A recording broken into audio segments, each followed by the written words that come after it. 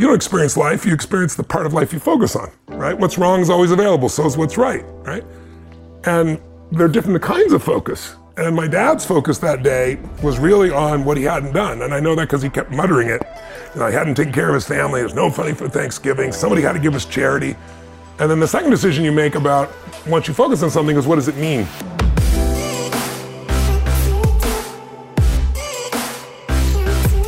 Hey everyone, welcome back to On Purpose, the #1 health podcast in the world. Thanks to each and every single one of you that come back every week to listen, learn, and grow. And I'm so excited to be talking to you today. I can't believe it. My new book, 8 Rules of Love, is out and I cannot wait to share it with you. I am so excited for you to read this book, for you to listen to this book. I read the audiobook. If you haven't got it already, make sure you go to 8rulesoflove.com. It's dedicated to anyone who's trying to find, keep, or let go of love. So if you've got friends that are dating, broken up, or struggling with love, make sure you grab this book. And I'd love to invite you to come and see me for my global tour, Love Rules. Go to jayshettytour.com to learn more information about tickets, VIP experiences, and more. I can't wait to see you this year. Now, today's guest is someone that I've wanted to sit down with ever since I was a very young boy. And it's extremely special to me to have this opportunity. I grew up in a home where I was surrounded by his books, his cassettes, his CDs. My father would be diving into them, playing them in the car, wherever he possibly could. And I was surrounded by this man's wisdom. And it had an impact on me, both internally, externally, and in so many ways.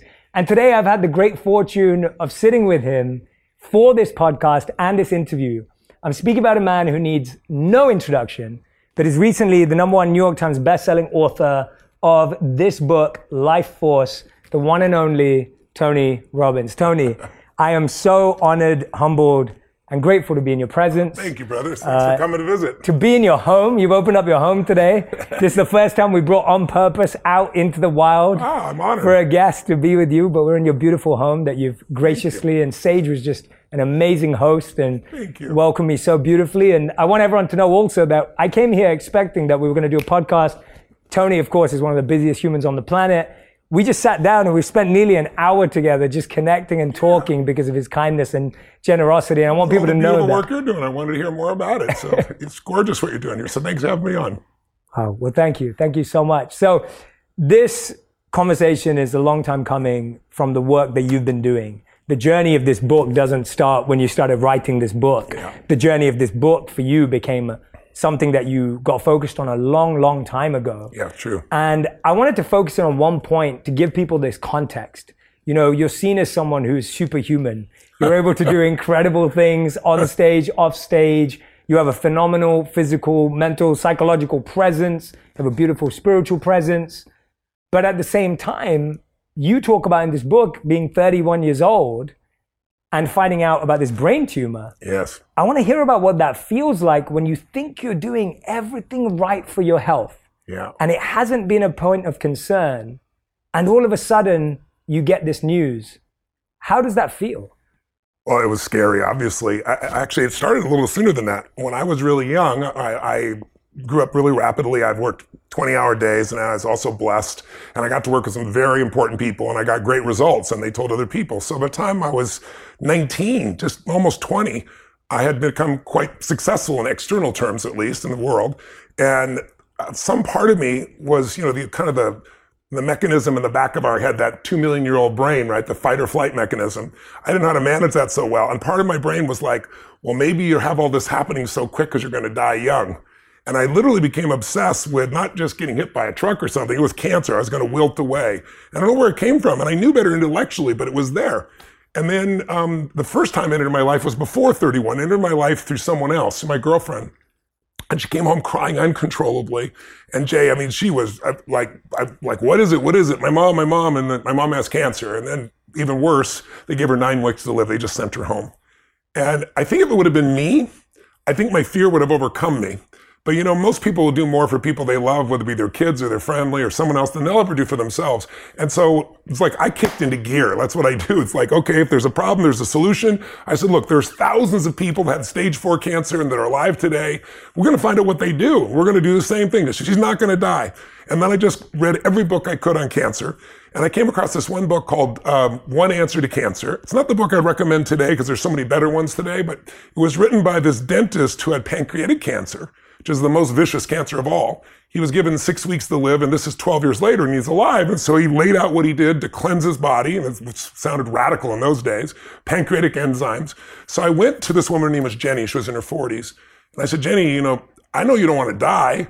I said, but just going home and do nothing, why don't you read this book? This guy was in worse shape than you, and see if you wanted to apply this. And she read it, and she got inspired, and I gave her Ozempic to kind of work on her head a little bit. Anyway, long story short, within about 3 weeks, she had a tumor that was protruding in her shoulder and then one in her feminine organs. And you couldn't see anything 3 weeks later in her shoulder. And at the period of, I think, about 9 weeks when she was supposed to die, and she looked good, she had great energy, and literally looked transformed. The doctor finally said, this is crazy, let's do exploratory surgery. So they went in her body, and all they could find left of the cancer was something the size of my pinky's fingernail. And so the doctor said, this is a miracle. She said, it is a miracle, but let me tell you what I did. And he was like, no, this is spontaneous remission. I don't want to hear what you did. What you did doesn't matter. But she's in her mid-80s today. She's still alive. And that shifted me from victimhood, like, oh my God, cancer could strike me down, to believing I'll be great. So all the more shocking, now I'm a total biohacker. I'm a health nut. I've got to get on stage and do, 12, 13 hours with 20,000 people. And I got to do it 3 or 4 days in a row. And I make these huge demands, but I also have this incredibly intense regimen of taking care of myself. And then I'm a helicopter pilot. So I went to go get my license renewed. You have to do a physical. And I come back and I keep getting these messages from the doctor saying, my assistant saying, doctor says he's got to talk to you. And I was like, I'm leaving for the south of France to an event. Tell him to just send a report. And I got home this one night, and taped to my master bathroom bedroom door was a note from my assistant saying, you've got to call the doctor. He says it's an emergency. So what do you do? What do you feel like? Well, all my old fears just started flashing back. It's like, oh my God, I treat my body so great. How could I have cancer? But I do fly all the time. That's radiation. Your head goes crazy. At least mine did. Yeah. But self-diagnosis. But at that time, I had also found a center in my life. And so I found my center as like, okay, courageous person, coward dies 1,000 deaths, courageous person once. Let me deal with it if it needs to be dealt with in the morning. I woke up, called, and the doc says to me, you have a tumor in your brain. I was like, what are you talking about? I came to you, I'm totally healthy. I'm healthy as a horse. And he said, no. He said, you have an enormous amount of growth hormone. So I did some tests. I said, how'd you notice the growth hormone? My hands are bigger than your head. I wear a size 16 shoe. I was 5'1", now I'm 6'7". I grew 10 inches in a year. And he goes, no, don't be funny. He goes, you're gonna need to hear me. This is serious. And he said, you really need to do this. And well, do what? You got to come in for surgery. I was like, wait a second. I said, you're telling me you're going to cut me open? I said, what's the prognosis? He said, well, obviously you can die anytime you do surgery that's this complex. But he said, it's your pituitary gland. And he said, you're probably not going to have the same kind of energy anymore because it'll change your biochemistry. And I was like, well, I think I should get a second opinion. Who would you recommend? And he did not have a good bedside manner, and I didn't have a good bedside manner either. I was a young punk kid. Was like, well, how do you tell me I'm going to have to have the surgery? So I kind of blew it off since he was such a jerk about it. I was like, I'll take care of it when I get home. And I flew to the south of France, and I did this seminar. But then, the mind starts going like, what if he's right? What if it's this?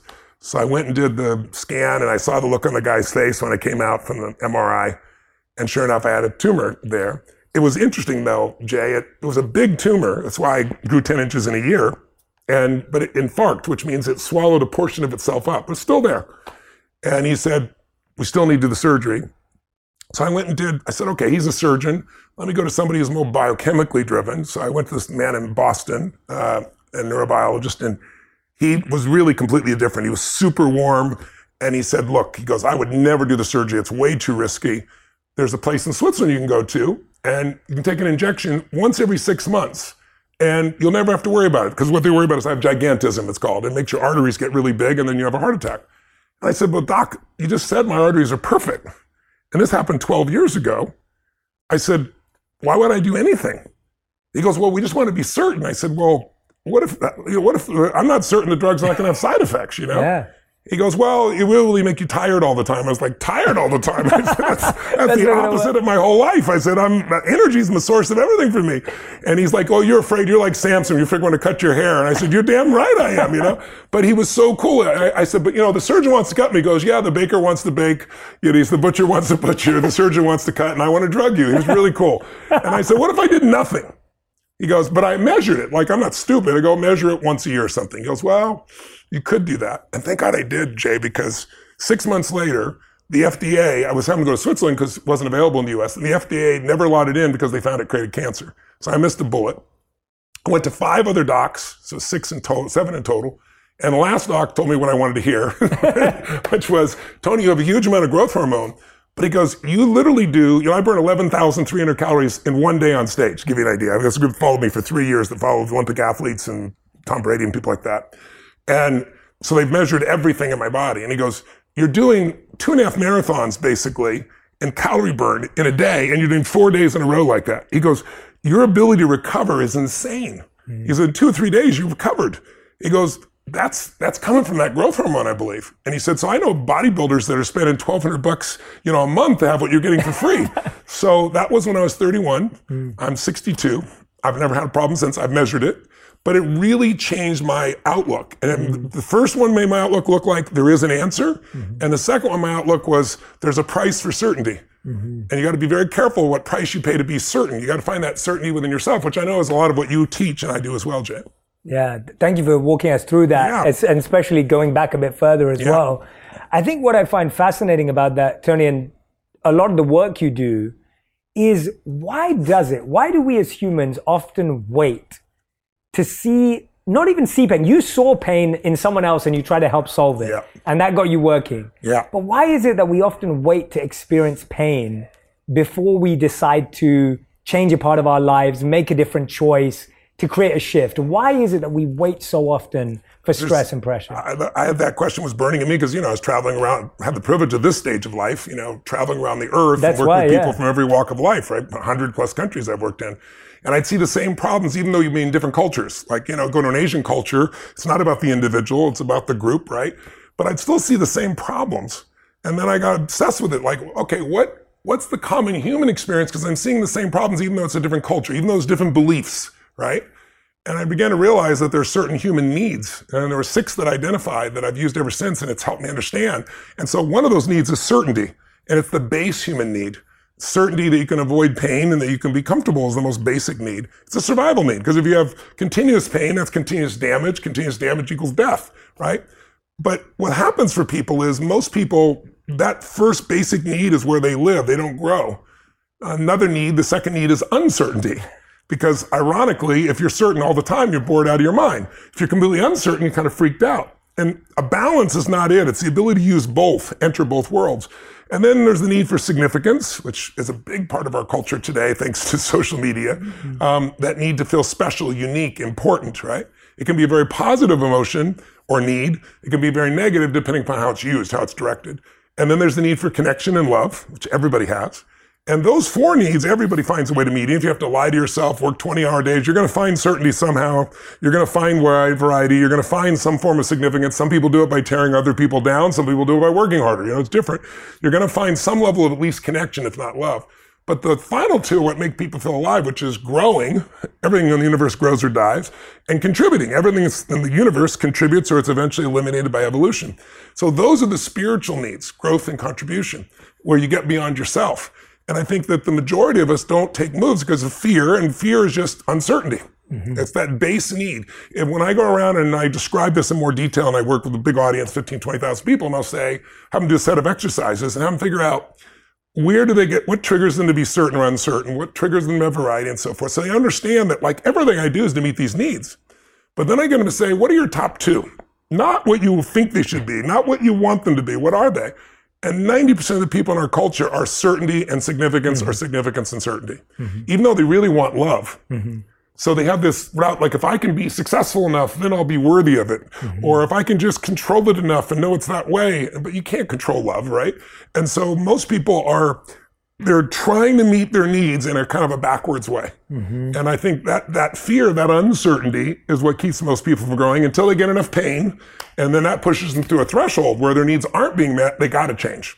And unfortunately, most people wait till they have enough pain. Now, that's not my preference. I'm sure it's not yours, but I'm sure you've had experiences as much as I've had where you did have to be pushed that far to get there, right? Yeah. By the way, I'm so glad I asked you that question because that's the best answer I've ever heard to it. It's brilliant. Very simple. It's simple, but it's profound as well, because usually we would say, oh yeah, the reason why we wait till we don't have to change is because we're comfortable and we're okay with it. But really, it's because you're saying these needs keep us trapped. Almost. In fact, if you're wanting to change but not changing, it's because some of your needs are met by what you're doing and some of them aren't. Yeah. That's why you're in that push-pull, but you don't usually do enough until you're pushed over the edge. Like smoking a cigarette. What does it give people? Comfort.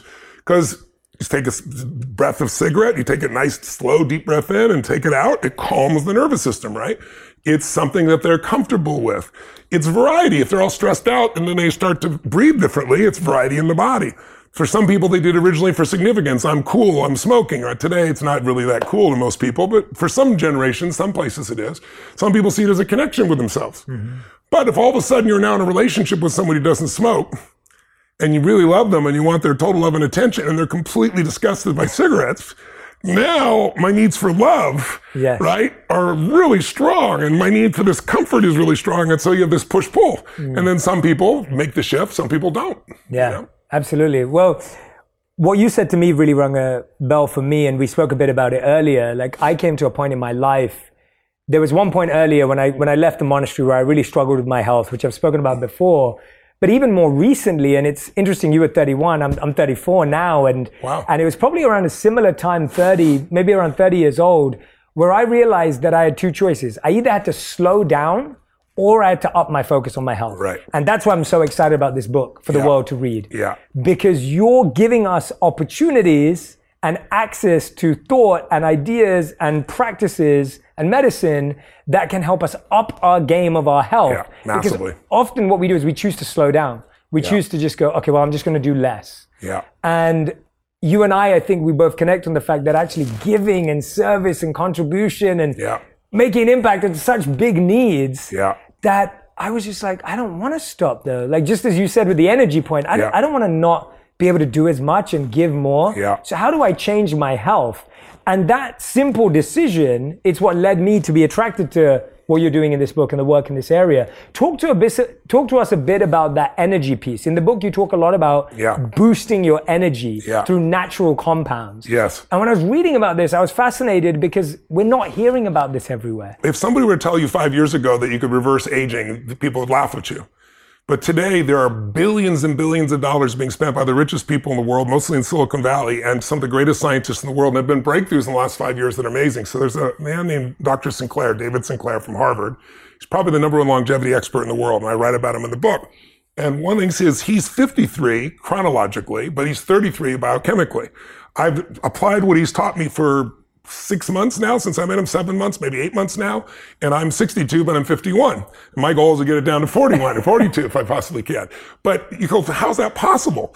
Well, there are ways of reversing, everybody knows their body's made of stem cells, I'm sure by now.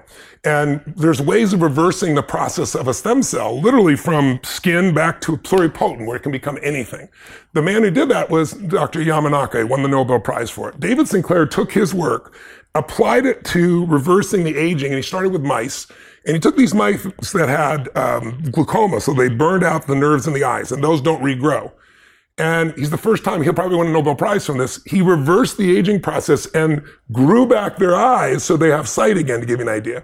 They're using gene therapy. There's a young man that I interviewed in the book there who was on America's Got Talent, who was blind, who now can see by this gene therapies. These are the types of things that just sound like magic. The book is filled with things where I interviewed 150 of the smartest scientists, Nobel laureates, regenerative doctors and scientists to show you what's happening right now that you might think would happen 20 or 30 years from now. Sounds like magic. Or within 36 months. That's what it's all really based on. But here's what I want your audience to understand around energy. So everybody's heard of the genome or their DNA, right? You can think of the genome as being like the piano keys, but the music is played by a player, which is the epigenome. Epi means above. And the epigenome is affected by your diet, your exercise, how much exposure to radiation, etc. Well, most people have heard that. But the epigenome really is governed by 7 master genes. They're called sirtuins. Now, your audience doesn't have to remember all these names, but just stay with me. Just think there's 7 master genes that do 3 or 4 things that are critical. First, they turn on and off the different genes in your body. That's the epigenome.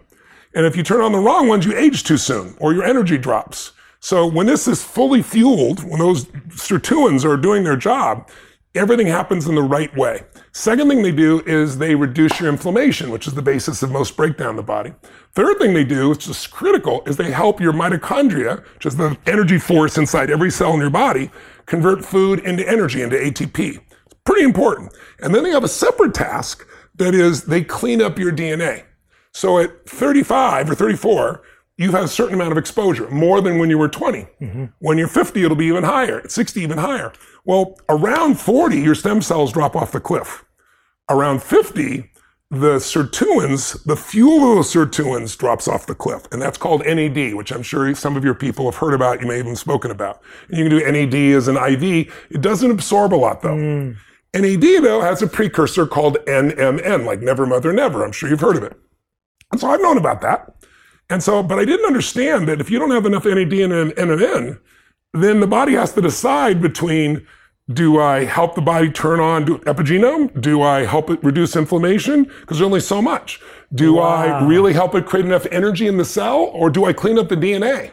So imagine you have a mansion and you have a young staff and your house looks perfect all the time because they're young and bright and they're on top of things, break down, no one notices, they clean it up. But as they get older and slower, and then there's less resources, NAD, now the mansion starts to break down. That's aging. So what Dr. Sinclair did is figure out how to supplement that NMN. And you can go buy NMN on like you look on Amazon even, and there's probably a list of a dozen or so brands that do it. So we tested 6 of them just for price points of $39 a month to $129 a month. And there was no NMN in any of them. And I asked the lab guy, I said, are these people just thieves? He goes, well, most of it comes from China, so I can't say for sure. He said, but what I can tell you is what's more likely is NMN breaks down in less than 30 days. So by the time it comes from China, gets to your door, there's nothing in it. So they built a more stable NMN, which we have and use, but there's something coming on what your audience know about. No, shut up. I've talked about this a long time. No, this is amazing. This is fascinating, yeah. So there's a company called Microbiotech and Eden Rock, this merger of these 2 companies. They saw the power of NMN, and they said, if you could find an M&M that was stable and was even more absorbable, it would transform people. So, for example, in a mouse, they give NMN to mice and they live 30% longer. So not all mice studies transfer to humans. They take an old mouse, like a 70-year-old person, be like a 20-month-old mouse, okay? So that's an old mouse. And they put them on a treadmill, and the most they can run without collapsing is about 1/4 kilometer. A young dynamic mouse, like a 21-year-old, can run 4 times that, a full kilometer. Wow. 14 days on NMN, and the old mouse, the 70-year-old mouse, will run 2 to 3 kilometers, 200 to 300% more. So again, I read about this, and I was like, well, will that really transfer to humans? Yeah. So this has been the breakthrough. It only happened a few months ago, right before I published the book. The Special Forces in Boston for 2 years has been doing a private study that's been top secret about using this new form of NMN. It's called MIB-626. And it'll be available in 18 to 24 months. Wow. But it got out because the commander, they just finished the 2-year study. First year was safety, second year was efficacy. And the commander was debriefing his team and didn't realize there was a newspaper person in the room. So part of it got out. It was in the Daily Mail a couple weeks ago also. And they only know a part of it. I can't tell you the things. I'm an investor in the company. I can't tell you what's not public, but I'll tell you what's public. What the commander said was, here's what I can tell you, gentlemen. What happens with mice happens with the most powerful men and women in the world, meaning the most conditioned men in the world saw massive increases in endurance, just from taking this M&N, massive increase in muscle strength without any more stimulation, and most importantly, increased cognitive ability, which when you're a soldier, what's going to get you to stay alive when you're exhausted or beat up or injured or complete the mission is going to be your brain. So they're now doing studies on COVID with it. They're doing studies with groups of 40 to 60-year-olds that are just unconditioned, and they're seeing the same result. So in 18 to 24 months, the FDA will have, this will not be a nutraceutical. This will be something, go to your doctor, and imagine you get something that is natural, But you put it in your body, and now all 4 of those things I told you about are going full tilt. Now you're turning on and off the right genes. Now inflammation's coming down. You got more energy at a cellular level, and your DNA is being cleaned up. So that's less than 2 years away from us right now. That's incredible. So you first approach it through behavior change. Now you're changing the actual product that we take in. Yeah, do both. Yeah, do both. And that's amazing. Yes. And do you think though that, and putting together both those approaches that you've invested in from a point of view of your whole career and what you're working on now, how much is that change of behavior still going to be required? Because my worry is, as you know, is people say, okay, I'm going to take this pill and it's going to drop my inflammation, but then I'm going to eat things that create more inflammation. Like, how does behavior change go hand in hand with that? I found that when people have more energy, I don't know what your experience is, that their behaviors change. Yes. When you're low energy, kind of lethargic, even the way you think, I mean, look at what COVID's done by just having people coped up and not moving very much, right? I've had a chance to use this product. There's products available right now of NMN. I've been using those, and they're very powerful. But this one is even more visceral. I mean, you feel like you're ready to buzz around. I cannot wait. It's like, it blows my mind what it does, right? So I think when people feel like that, my experience is they tend to develop different patterns. It's just like if you've ever gone on a cleanse, even for a short time, your palate changes. And all of a sudden, you don't like the things that you once liked. So my hope is for people there, but I don't just rely on that, as you know, because I teach people all the other ways to shift their life. But I think it's important to know that there are some tools available right now and some coming very quickly that will radically change the value of your health. And also, regardless of your age, it's the whole idea is like to be able to take, as you get older, to stay younger physiologically and psychologically and emotionally, incredibly priceless. Yeah, that's fantastic though, because that specific idea that once you've had the taste of what energy feels like, we all know that we make better decisions when we experience that. And so even if that can give people that shift into this is how you could feel, this is how you are feeling now, then we can make better choices moving forward. And most people also, if they're going to find out about it, they've been pursuing something anyway, right? So it's like someone's going to pick up the book, Life Force. They're looking for answers. They want more energy or more strength, or they want to help somebody in their family that's dealing with a real issue, and they want to know the best. So it's like an encyclopedia. It's it is. This is what I was saying offline. I was like, this is an encyclopedia. I was saying to Tony, I was reading parts of each chapter, but this is truly an encyclopedia. By the way, the cartoons make it unencyclopedic, but these are brilliant. They're hilarious, and they truly crack you up. So one of the things I wanted to dive into with Tony was that same thing that I experienced, and I want to hear it from your perspective. You've been biohacking for a long time. What are a few things that you've shifted in your behavior that have created more energy? That shifts, that actually helped you expand your energy, right? Like you said, you're serving more people right now. But even when you are traveling, you're moving around the world, you're coaching sports teams, you're coaching individuals, you have groups. How have you been able to expand your energy year over year? What are some of the simple tweaks that people could do today while they wait for this amazing product? Well, there's products now, they have them now. But for me, it's, I was a vegan for about 10 years. And then I ate fish and salad basically for about 12 years. So dietarily, I've always tried to make sure that what I had was as clean as possible to start with. Then I train like a crazy person. I do oxygen restriction training type of thing so that my capacity is strong. But I'm also trying to train so I can literally do 2.5 marathons on a day, and another day, another day, another day. For me, the most important thing I think has been for me is, believe it or not, has been a combination of hot and cold temperatures that I use. Like I start every single morning in the freezing water, and I do it for 2 reasons. One is it moves every bit of blood in your body and all your lymph in your system, but also kind of train my brain to say, when I say go, we go. It's like, there's never a day I look forward to going in the water. And I have, 56 degree water here, but in my home in Sun Valley, I go literally through the snow and get in the river, which is, like 39, 40 degrees in the wintertime.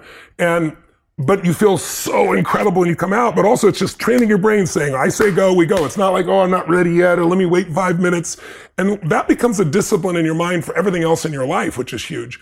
And then, believe it or not, saunas, I just in the last year, I've started using saunas, and I've seen a huge change. I've always known about saunas. I use them, every now and then.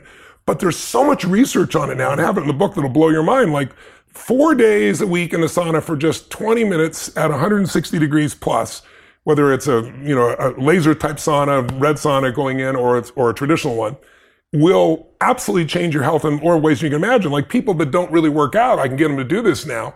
And they can just go sit in the sauna. But what happens, it reduces your chance of a heart attack by over 51%. I read that, yeah. Wow. It reduces your chance of a stroke by 62%. Your overall health is reduced. I mean, and then here's the thing I've noticed that happens to people I get doing this. They wouldn't work out. Now they do the sauna and they put some music on or they put a movie in the background or something. And the great thing is, after doing it for about a month, sweating and everything else, now they want to work out. Now they want to do something else. So I look for the things, the quick little hacks that can make it happen. In my life, I also use cryotherapy. And cryotherapy takes your body down to minus 250, Fahrenheit, takes out I used to ice myself because after an event, I've been, running up and down the stadium walls and everything else. Every ounce of me, 14 hours on stage, 12 hours on stage is gone. And I go ice like I did in football. 20 minutes on, 20 minutes off. It's painful, but I had to do it. Now I go in for 2.5 minutes in a cryotherapy unit and there's no inflammation in my body. It's just mind-boggling. For people who have osteoarthritis also, like my mother-in-law had such bad osteoarthritis, even medications weren't helping her and she was crying at night. And I was like, I got to find an answer. That's how I found cryo. And then I started reading about cryotherapy and started reading about athletes doing it, but I started reading what it does for osteoarthritis. She has no pain now. Wow. Right? So they're just tools, and you don't have to own one of these things. I'm fortunate enough to have one here, but you can go, there's local places all over the United States, all over the world now, where you can just go in 5 or 10 minutes, and it's amazing. People just need to try it out. So there's lots of different tools. There's exercises you can do that I love called OsteoStrong. I invest in this company. It's a 10-minute workout. Sounds like total BS. This is the one that speeds up your metabolism. Yes. Well, it helps you build stronger bones, which most people don't care about bones. Women understand, in their 50s, osteoporosis is a really huge thing. And most of the drugs will eventually fossilize the bones. This is the only thing that's been proven to increase bone density by about 14%. But my athlete friends love it. I love it because when your bones are stronger, your muscles are limited by your bone strength. Because otherwise your muscles will rip open the bone, right? So this is a 10-minute exercise. You do 4 different exercises and you go to a local place. You don't have to own the equipment. And literally you're done in that time. And you see the transformation. First time I did this, I remember I worked with this woman. She was about 63 years old. And I went to Gold's Gym with her because he didn't have these machines then. There was a way of doing it with weights. It was a little bit spooky if you screwed up because the weight was so heavy. And there was this guy who was 25, 26 years old, ponytail, and sweating like crazy doing the leg press. And we had a camera crew there and she says, sir, he took a break and he's sweating. She goes, sir, could I just get a quick set in between you? And she's in normal clothes and she's like 63 years old, and looked like she was almost 70. And he thought he was being punked, right? He gets up and she goes, could you put another 100 pounds on? Literally another 100 pounds on. And so there's a technique where you use an extreme amount of weight for a short period of time and it stimulates it because you don't get growth by working out. You get growth by rest, but you have to have a stimulus that's strong enough. And I started doing, I bench press in those days like 240 pounds. And then all of a sudden I bench press 525. And I did 1,600 pounds on the leg press. And the guy from Gold's Gym came over having a film and he's like, you're doing this with your mind. I was like, no, anybody can do this. But now they have these machines so you don't have to worry about the weight being too heavy or dropping on you. So there are these little tools that can make you stronger, make you faster.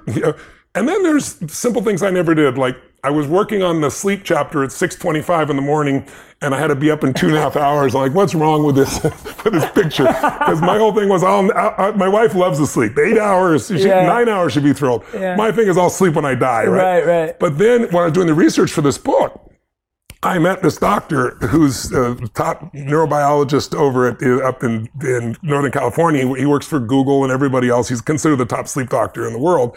And he says, Tony, I think I can convince you. And I said, good luck. Give me your best shot. And he said, well, I did a study. We got a study with 1.6 billion people on sleep. And I go, you couldn't have possibly coordinated that. And he goes, I didn't have to. It's all the countries, 70 countries that have daylight savings times. Wow. And he said, here's what you got. His name's Dr. Walker. He says, Tony, all you got to do is look at the real numbers. Let me show you the numbers. And he showed me that for 3 days after we spring forward, you lose 1 hour. In every country in the world, on average, heart attacks increase 24%. Wow. And when we fall back and you get 1 extra hour, all around the world in 70 countries, on average, 21% decrease in heart attacks. Wow. And then he does the same stats on accidents and everything else. And then he showed me stats that show, a man that slept 4.5, 5 hours a night like I was doing usually had testosterone levels, somebody 10 years older than they were. That got my attention. So it's a combination of sleep. It's a combination of the right diet. It's a combination of the right stimulus of exercise. It's really doing those fundamentals that make a difference for you. And then it's doing these cool things like stem cells that completely changed my life. Yeah. What do you think, having said that, what do you think is the greatest human skill? Not habit, but mindset and skill. That's a great question. I don't know if I got what the greatest, there's so many. It depends on what you want out of your life, right? Yeah. But I think the ability to manage your own mind and emotions is probably one of the single most important. And maybe the second is the ability to influence others, because that's what makes you a leader. And hopefully you're doing that for a higher good, because there are all kinds of leaders, as you know. But I don't think most people are very good at emotional fitness. Most people are just not as happy as they could be. I did one book, Money Master the Game. It's kind of like this. Yes. And what I did in that case is I interviewed, 50 of the smartest financial people in the world, Ray Dalio, Carl Icahn, Warren Buffett. And out of 50 of them, and again, it's in my judgment, I could be completely wrong. And I've spent a lot of time with them. Some have become really good friends. There's probably 4 or 5 that are really happy people. You go, oh, well, money makes people unhappy. Money, it has nothing to do with money. Money makes you more of what you are. It just magnifies. If you're mean, you have more to be mean with. If you're kind, you have more to give, But I think that most people are they haven't learned to manage what's going inside. It doesn't matter how much abundance they have. They're still unhappy. We've all seen people great comedians that have killed themselves.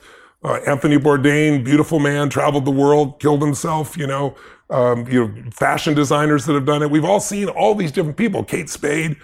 And it's like, what? They had everything, except they didn't master what's going on here and here. And this is why you lived your life the way you have as well. So I think that skill set is the most important one. That's why even in the book, my last 2 chapters, I think are the most important, because it's really about the power of the mind. Because everybody knows about placebos, right? They were only discovered in World War II. And it was discovered by accident. This doctor ran out of morphine, and he's treating these people that are badly injured. And, you need the morphine not just so they're out of pain, but so they don't go into shock. And the actual person who discovered this, gets no credit, was the nurse, because the nurse handed him a syringe and said, we've got some more morphine. So he believed it, and he said, you'll be out of pain in just less than a minute. Wow. He injected them, and in every case, none of them went into shock.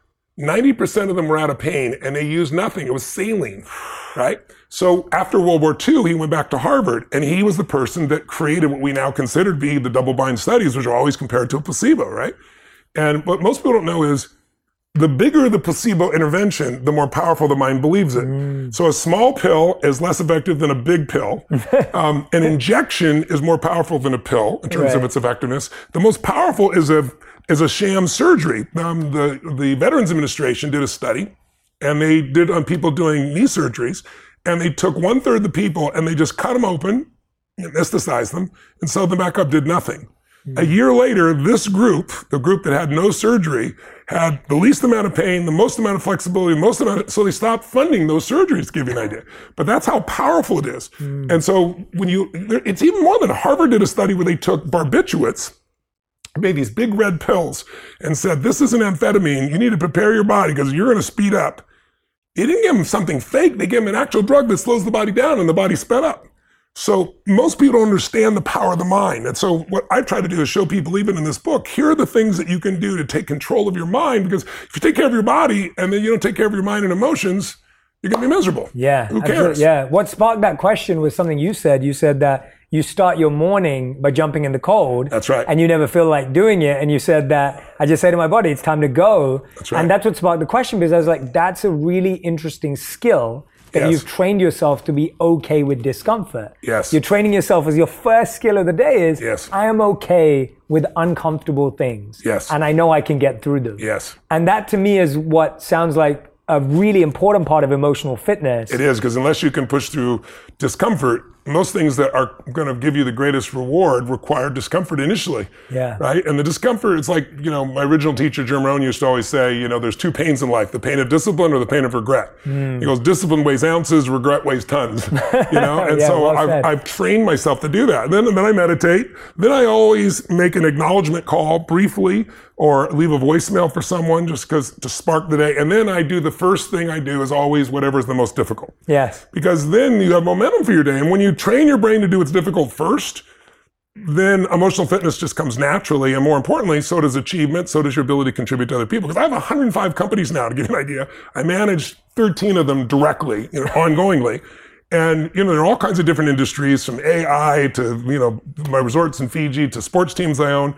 And I mean, it's insane, the dichotomy of them. We're doing $7 billion in business. So I got to do that while I'm being a good dad to 5 kids and 5 grandkids, while I'm taking care of my body, while I'm living my normal mission. So if I don't take care of my body and my energy and my mind, I mean, you'd be overwhelmed by all the demands, because listen, all I got to do is pick up my phone and you're going to have all kinds of, oh, that's cool. Oh shit, that's it. Because, what are the chances with thousands of employees on 3-4 different continents now that somebody's messing up? If messing up is not what I think they should be doing, it's 100%. So I'd always be in reaction until I trained my brain to say, no, problems are a sign of life and all they are challenges to be solved. And what makes you a great leader is your ability to solve problems or teach teams to build a culture where they can solve problems.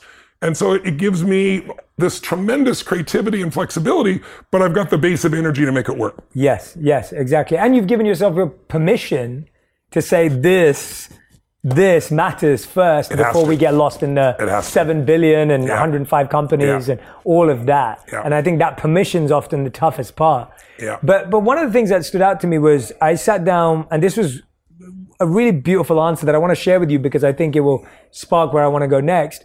I interview a lot of Navy SEALs, and I like sitting down with people who've had extreme experiences because I feel that extreme experiences have opened up different parts of the brain, different parts of the body that we've never had. And the spirit. And the spirit too, exactly. And one of the people I sat down with was Jocko Willink. Yes, I love him. He's been a leader for 25 years and incredible Navy SEAL, highly accomplished. And I asked him, and we were on Zoom, right? This was during the pandemic, so I didn't even get to have this with him. Yeah. And that's why I'm so grateful for this. Me too. I sat with him and I said to him, you've done everything that's difficult and uncomfortable, potentially known to human beings in your field. What's the most difficult thing you've ever done? And I didn't know what to expect, and I never do. I try not to project or predict what I think someone's going to say. And he said to me, the most difficult thing that I've been through is watching a fellow trooper go down next to me and having to carry on the mission without getting the moment to save, to mourn, to hold, to carry. He goes, they just have to continue the mission. And that was just an answer that, he could have said, oh, it was like standing in the cold water. It was doing this, it was doing that. And so I wanted to ask you, what was the most difficult thing when you know all this and you've seen someone's pain and either they weren't willing to apply it, you saw them too late? Has there been someone in your life that you're like, I had all these tools to help them with, but they weren't ready to receive, or that it wasn't accessible at that time for them? Has there been that? Or have you found that you've always found a way to get through? And not even you personally, I mean, in your personal life too. Yeah. I first of all I agree with what Jacques told you, which is, dealing with the loss of someone you care about is probably the most difficult thing of all. I would say maybe as a child, seeing the level of frustration between my parents, I had 4 different fathers, and watching them kind of, accept whatever life gave them it's why a lot of my drive came about, is seeing my fathers be berated by my mother, who I love dearly, and just watching them break down. Like, probably the single most painful event of my life, but also shaped me in such a beautiful way, was when I was 11 years old. We had no money for food, and it was Thanksgiving, which in America is a big holiday feast. And so we'd been without food before. We'd have crackers and butter, and we survived, but we weren't going to have a Thanksgiving feast.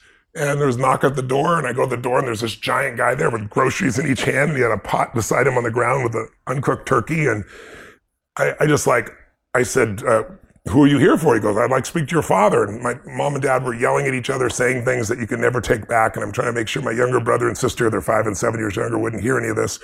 And that day changed my life, because I thought it was going to be the most exciting day. Dad, go to the front. What is it? I said, it's for you. You answered. No, it's for you. And I remember I opened the door, and I was just so excited to see my father be happy. Like, we're going to have a feast. This is going to be incredible. And he got angry. And he's like, we don't accept charity. He went to slam the door in the man's face, and the man's foot was there, so it bounced off his foot. He still opened the groceries. And he's like, sir, I'm just the delivery guy. He said, it's not charity. Everybody has a tough time. Someone bought this, and they're sending it to you as a gift. And my father said, we don't take charity. He goes to close the door again. This time the guy's shoulder was there also, so it bounced off again. And then I was standing right there, and there was this moment I'll never forget where this man looked at my father, And he looked at me and he said, "Sir, don't let your ego make your family suffer." And the veins on my dad's face, on the side of his neck, I'll never forget, they bulged, like his face turned red. I thought I was gonna punch him in the face. And then there's this moment, my dad's shoulders dropped. He took the groceries, slammed the door, didn't say thank you, and stormed off. And I remember thinking, like, how come he's not happy? You know, you talk about pain, it's like, I love my father so much. And there's basically 3 decisions that I think everybody makes in their life, that whether they're aware of it or not, moment to moment. I figured this out afterwards because I was so obsessed with what's wrong, because he eventually left our family. And that was the most painful thing I ever had. So it's like feeling like I failed, you know, I blame myself, like, why couldn't I get through to my father? You know, I was 11 years old. But later on, it helped me understand the 3 decisions are: first, you got to decide what to focus on. Every moment of your life, there's something grabbing your focus, and you don't experience life, you experience the part of life you focus on, right? What's wrong is always available, so is what's right, right? And there are different kinds of focus. And my dad's focus that day was really on what he hadn't done. And I know that because he kept muttering it. You know, he hadn't taken care of his family. There's no money for Thanksgiving. Somebody had to give us charity. And then the second decision you make about once you focus on something is, what does it mean? Is this the end or the beginning? If you think it's the end of a relationship, you're going to behave different than it's the beginning, right? My dad's meaning was that he was worthless. And so then the third decision is, what do I do? Which, whatever meaning you come up with creates the emotions, which affects what you do. And what he decided to do was leave our family. But for me, it was like, this is amazing. I mean, you know, we haven't having Thanksgiving. You know, this is incredible. We got food. What a concept. And then the meaning, though, is what changed my whole life, which was, wow, strangers care. That completely changed my life. That painful experience, I couldn't deny that somebody who wanted no credit delivered this food to my family. And so what I decided to do is say, someday I'm going to do this for another family. So when I was 17, I had 2 families, and it was a euphoric experience. I went in jeans and a t-shirt. I didn't go like the delivery guy, but I wanted to see the face of the people. And then next year was 4 people, and then it was 8. And my thing was doubling. And I had a little company, and then I got to 1 million people a year, and then I got to 4 million people a year. Then when I was doing Money Master the Game, I'm interviewing these billionaires, Jay, and I'm watching Congress cut food stamps. It's now called the SNAP program, by, I think it was $6 billion. So every family that actually needs food, and my family was one of those back then, they all have to come up with a week's worth of food out of every month. So I was like, I called my team and I said, how many people have I fed in my lifetime? I didn't know there was 42 million meals. I was like, this is pretty cool. And I was like, what if I fed 50 million people, like my entire lifetime in 1 year? And then I was like, what if I did 100 million? What if I fed 1 billion people in 10 years? So that was 7 years ago. Wow. We're at 850 million meals, that's right? Amazing. And I'm going to hit the billion earlier than what I promised and targeted. And then I've got a sustainable approach. But I tell you that because my worst day was my best day. Mm-hmm. The most painful day, the day where I felt like I'd do the least, where I felt impotent, led me to have new understandings, new skills, new capacities, new drives, new hunger. I mean, would I really be feeding 100 million people a year, 100 million meals a year if I was well fed as a child? Probably not. Mm-hmm. You know, I'd love to believe I'm such a perfect person, but no, I just know what suffering feels like. Yeah. So I don't want anybody else to suffer, you know? Yeah. So I think sometimes the suffering experiences of our life, if we don't let them crush us, we let them drive us, they actually become the best day in your life. And taking your worst day and making your best day is a beautiful target for anybody. That is just, it's magical even hearing it. It's magical experiencing it. It changed my life. Yeah, exactly. I can only imagine, like, just hearing it, I'm just, you know, it's such a beautiful visual. So to live it is just, you know, on the other end of that. Thank you for sharing that so much. It's such it's so profound and so wonderful with the question that I asked. It's where you see there's grace in life too. It's like, if you can, like, I used to think in the early days, because my mom was beautiful. She was the most influential person in my life.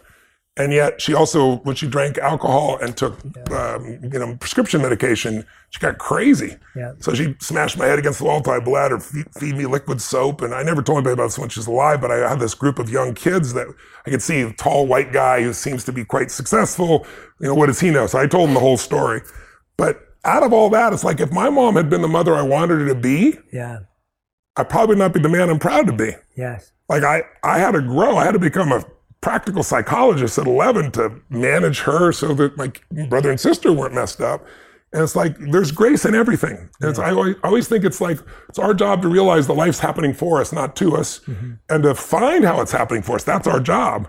If we do that, then we have a magical life. If we don't, but if your energy's low and you're exhausted, then you don't find those empowering meanings. Yeah. That's why, to me, you can't separate the mind and the body. Yes, You got to feed the mind and strengthen the body on a daily basis in some way. And if you do that, life can be pretty miraculous. Yeah, and I did that for too long. I can actually relate to that. And it was my wife that turned me on to the body because I was one of those people that focused on the mind and the spirit. Right. And as I shared with you earlier, ignored the body. Yeah. Because I thought, well, I'm young, I've always been healthy, I don't really know what physical health looks like. Yeah. And then my wife is a nutrition, a dietitianist, an Ayurvedic health counselor. She comes into my life and she's just like, you need to do this. You need to change this in your diet. And I'm thinking, why are you asking me to change? But it was so fascinating to me because it's exactly what you just said. Yes. You can't disconnect the two. And going on that, you said focus and mood about your father. Yes. You have a whole section in here dedicated to focus and mood. Yes. Walk us through that, because what you just explained to us is the emotional focus and mood of your father. Yes. But here you're talking about how the physicality of focus and mood can affect us. They go together. Yeah. I'll give you an example of how powerful they are for the psychological side. Right now, out of COVID, so many people have been shut down in a terrible place. And, I'm sure you've seen that drug overdoses are the largest they've ever been in history. It was over 100,000 people last year. Suicides, 1 out of 4 kids under the age of 30, according to the CDC, whether they're accurate or not, I don't know, have considered suicide sometime in the last 2 years. Because we all need a compelling future. We need something to look forward to. So Stanford came to me, and their genetics lab has been doing research on depression. And what they found was that by doing meta-studies, is only 40% of the people who go in for therapy, who they get drugs and therapy together usually, only 40% make any improvement. 60% don't improve at all. That's not a lot more than what you can get on some placebos. Mm-hmm. And so they approached me and said, a couple of people went through one of your programs. One was clinically depressed. They're not anymore. But we don't have any science on this. Would you be willing to let us do a science test? And I said, sure. So they came out to the State with Destiny seminar I do, which helps people to change their values and belief structures. I don't tell them what they need to be, but they figure out what it needs to be. And it changes the way you perceive life, the way you experience life, how you feel, what you do. It's a rewiring of your model of the world, basically, in 6 days. And so they said, we're going to model this after the greatest breakthrough they found in science and no one able to follow up on. About 2 years ago, Johns Hopkins did a study on depression. And they gave people psilocybin, right, which comes from magic mushrooms. And they did therapy for 30 days. And at the end of it, 53% of the people were depression-free 30 days later. Never happened. Like when we say 40% are helped, the average amount of help is 50% less depressed, right? That's what the average is. Some people completely turn around, some people don't. In this one, 53% of the people. So it's 4 times the result of any drug that ever been done. But unfortunately, psilocybin's not legal, so they're still working on that. And they said, we're going to copy that exact study. And we're going to have a group that they compared to, which didn't go to the seminar. The comparison group is going to do gratitude journaling and so forth, because positive psychology talks about that. And they said that's probably what this seminar does, is just positive thinking. Well, the cool thing was when they came out, the results were so amazing at Stanford that they went and had 2 new additional double-blind people do the research because it just seemed so ridiculous. At the end of the first week, 63% of people had no depression symptoms. At the end of 6 weeks, it can increase through time. 100% of the people had no depression symptoms. 19% of the people had suicidal ideation. 0 had suicidal ideation. It blows away any study. It just came out. It's coming out next week in the Psychiatric Journal, which is Journal of American Medical Association. Psychiatric Journal are the 2 top journals in the field. They can't even believe it, so they're going to do more. And the actual scientific article says this is more powerful than any drug therapy or any forms of normal therapy combined. And what are we doing? We're getting people to change basically those 3 questions to some extent, because your values control what you focus on. If you're security driven and you're here down in my basement right now, you're like, where's the exit, right? You came down a slide, like, how do I get out of here, right? If you're adventure driven, you don't care. You don't even know where it is. So your focus is controlled by your values and your belief systems, right? The meaning of things is controlled by your belief systems. So those 3 decision-making things, what I'm going to focus on, what does it mean, what I'm going to do, shift. And one good example of this, Jay, is, and maybe your audience can relate to this, is if we just took 3 patterns. So let's say focus, most people have a focus either on what they have or what's missing. Mm-hmm. We all do both. Mm-hmm. But what do you think most people focus on more often? What they have or what's missing? What's missing. That's right. Now, even achievers do that. Like, it's not like somebody who's not successful. It's one of the reasons you see these achievers that no matter what they do, it's never enough. Because think about it, if you're always focusing what's missing from your life, how can you sustain happiness? It's software that will not allow that. You'll feel happy for a little moment and then you'll notice it's missing again. What do you think's more often people focus on, what they can control or can't control? What they can't control. Yeah. In my seminars, it's can control. That's why they go. I want to learn how to take control of my body or my finances or my business, whatever it is. So it's the opposite. But the average person, it's what they can't control. And with COVID, there's so much you can't control around you that people really sunk in that. Well, how's someone going to feel? Just everyone think about it. If you're constantly focused on what's missing from your life and what you can't control. And then I'll add one more. Do you focus more on the past, the present, or the future? We all do all three, but we tend to have one we focus more on. Where do you think more people focus? Past. That's right. And achievers focus on the future, and happy people on the present. So that, you know, if you're going to be an achiever, the ideal is the present, so you experience it, anticipating the future, so you can shape your life, right? Yeah. But the past you can't change. So I ask people in seminars, you got stadium 15, 20,000 people, and I'll say, how many of you know somebody that takes antidepressants and they're still depressed? And 80% of the room raise their hand saying they know somebody. Wow. Well, how come? Because all antidepressants do is numb you so that you're less intense, but they don't deal with the source of the problem, which is you're constantly seeing what's missing. And it doesn't matter whether you're successful or not. That's why there are these people that have been wealthy and take their own life. They see what's missing. They focus on all the things they can't control. There's plenty we can't control, but there's plenty we can influence and plenty we can't control. And just a couple of changes like that completely change someone's life. And so those changes in the beliefs and values change what they look moment to moment, change their experience of life. They're no longer depressed. Yeah. The biggest thing that I learned from that, apart from all the incredible stuff you said, is I didn't think about security once when we came down the slide. That's either because I trust you a lot and I'm with you. If it was someone else telling me to get down the slide, I don't know if I would have done it. But now I'm like going, oh, wait a minute, we're underwater. now I'm starting to have all the thoughts. That's right. That's incredible. Those questions are fascinating to me. And you were saying that the people that come to your seminars are people that are the opposite. And I think the same of the people that listen to this podcast. Sure. They're choosing to listen to this podcast because they want to take charge. Over just watching a show or binge watching another series. They're here trying to take charge of that. That's right. What kind of assurance can you give them that that mindset is one that they should keep watering? Because I feel that often, and you've probably heard this in your seminars time and time again, people are like, Tony, I'm trying. I read the book. I'm trying to put it into practice, but I still keep failing or I still keep struggling. Someone who's already on, but feels that failure, that rejection, that pushback, what can keep them going? I think it's understanding there's no replacement for persistence, as simplistic as that is. It's like, disappointment either destroys you or drives you, and you have to decide which one it's going to be. If you don't consciously decide, there's always going to be more BS for you to deal with. And but that's why I think, when I do my events, the reason I do the 12 hours a day, it's not because I like talking. It's just that I can tell you something all day long, or I can get you to build the muscle. Yes. And the building a muscle is by experiencing. And I always tell people a belief's a poor substitute for an experience. Like I could have a belief about you, but now I experience you. So I get to know who you are, right? The same thing's true as like you have a belief about China, you have a belief about working out. So I try to give people experiences that are so profound. And then, the studies they did, they found people 12 months later, 11 months later, we're still in the middle of COVID. They did my digital seminar, and they measured my body, like the amount of times I jump 1,000 times in a day, and I weigh 282 pounds, and I come down 4 times the body weight, so it's 1,000 pounds times 1,000 pounds of pressure.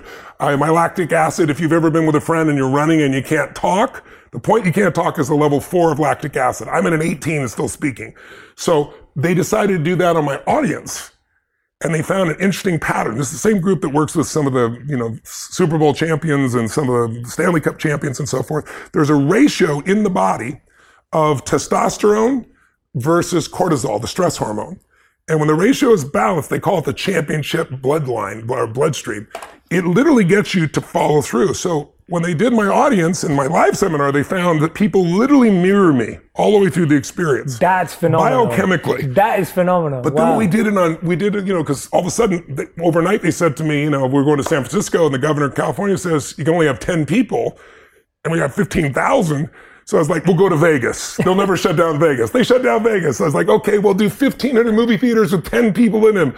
They shut down the movie theaters. Like, okay, we'll go to a church in Houston. I got a buddy, I'll rent his church for 15,000 people. They're not going to keep Costco open and shut down the church. They kept Costco open and shut down the church. So I finally said, okay, I'm not going to do some crappy little webinar. So I get this vision. I'm going to build this facility with 20-foot high LED screens, 50 feet wide, all around me. I'm going to call Eric Yuan at Zoom. I'm going to get them from 1,000 up to 25,000 people so I can interact with people live in real time. I'm going to build an app so they can shake it. And the more people do it, the louder it gets, so it's real. So I built this whole thing. So now we're doing bigger events than ever in our entire history. But they did the same measurements on them in different parts of the world and saw the exact same mirroring process. Wow. And the average person, even digitally, just to clarify that, yeah. 71% of the people, they had 71% drop in negative emotions, 53% improvement in positive emotions, and 11 months later, in the middle of COVID, it held because it's a biochemical change. So when people say, "Oh, I'm trying," I write books because it's an easy entry point to people. There's so much you can learn from a book, but there's nothing like the experience. That's why I do the events. And like this last 2 years, because of COVID, I did 2 6-day free events. We had 800,000 people attend for 6 days just 4 weeks ago, because I just wanted people to have answers where they are. And then people start to see, they get momentum, but it's hard to do just reading something or watching a couple of, 20-minute or 15-minute or 5-minute little pieces on YouTube. Yeah. Those are great. They might inspire you, but a transformation requires immersion. It's like, if you ask the average person, did you study a foreign language in school? Most people, oh yeah, high school, college, speak it. They don't. But if you turn around and you said, okay, what if you want to learn Italian? And I just took you to Rome and dumped you off for 6 weeks with no teacher, you're going to come back 6 weeks later speaking, Italian. So it's immersion. And if you want to master something, I think that's the thing most people don't do.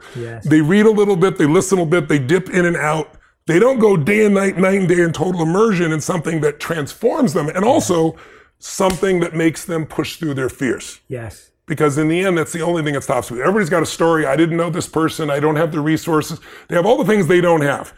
But if you're resourceful, you can get the money, you can get the time, you can get the energy, you can get anything you want. And you've got to get over your fear to be resourceful. So we do experiences that are so physiologically profound that those fears do not stop you anymore. And that's how we get people to get, 10 years later, they're still transformed from an experience that was one weekend. The fact that people are mirroring you, that is, even digitally, even through a screen, that is mind-blowing. It is mind-blowing. And that through a screen too. Yeah, that blew my mind even more. But you know what's really cool about the screens is, like, if you're in my seminar, you're in a giant stadium, and I'm a dot. Most people watching me on a screen anyway, right? Unless you're in the front rows. But I can see your eyes, I can feel what's going on. I'm running around the building. Here, I can scan so many people, and I see them in their home. I see them with their children. I see the interaction with their husband or their wife. I see what they're eating. And I'm with them 12, 13 hours a day for 3 or 4 days. And we start here, for example, at 10 a.m., and we're in 195 countries. So we got one for 25,000 people, March 17th to the 20th here.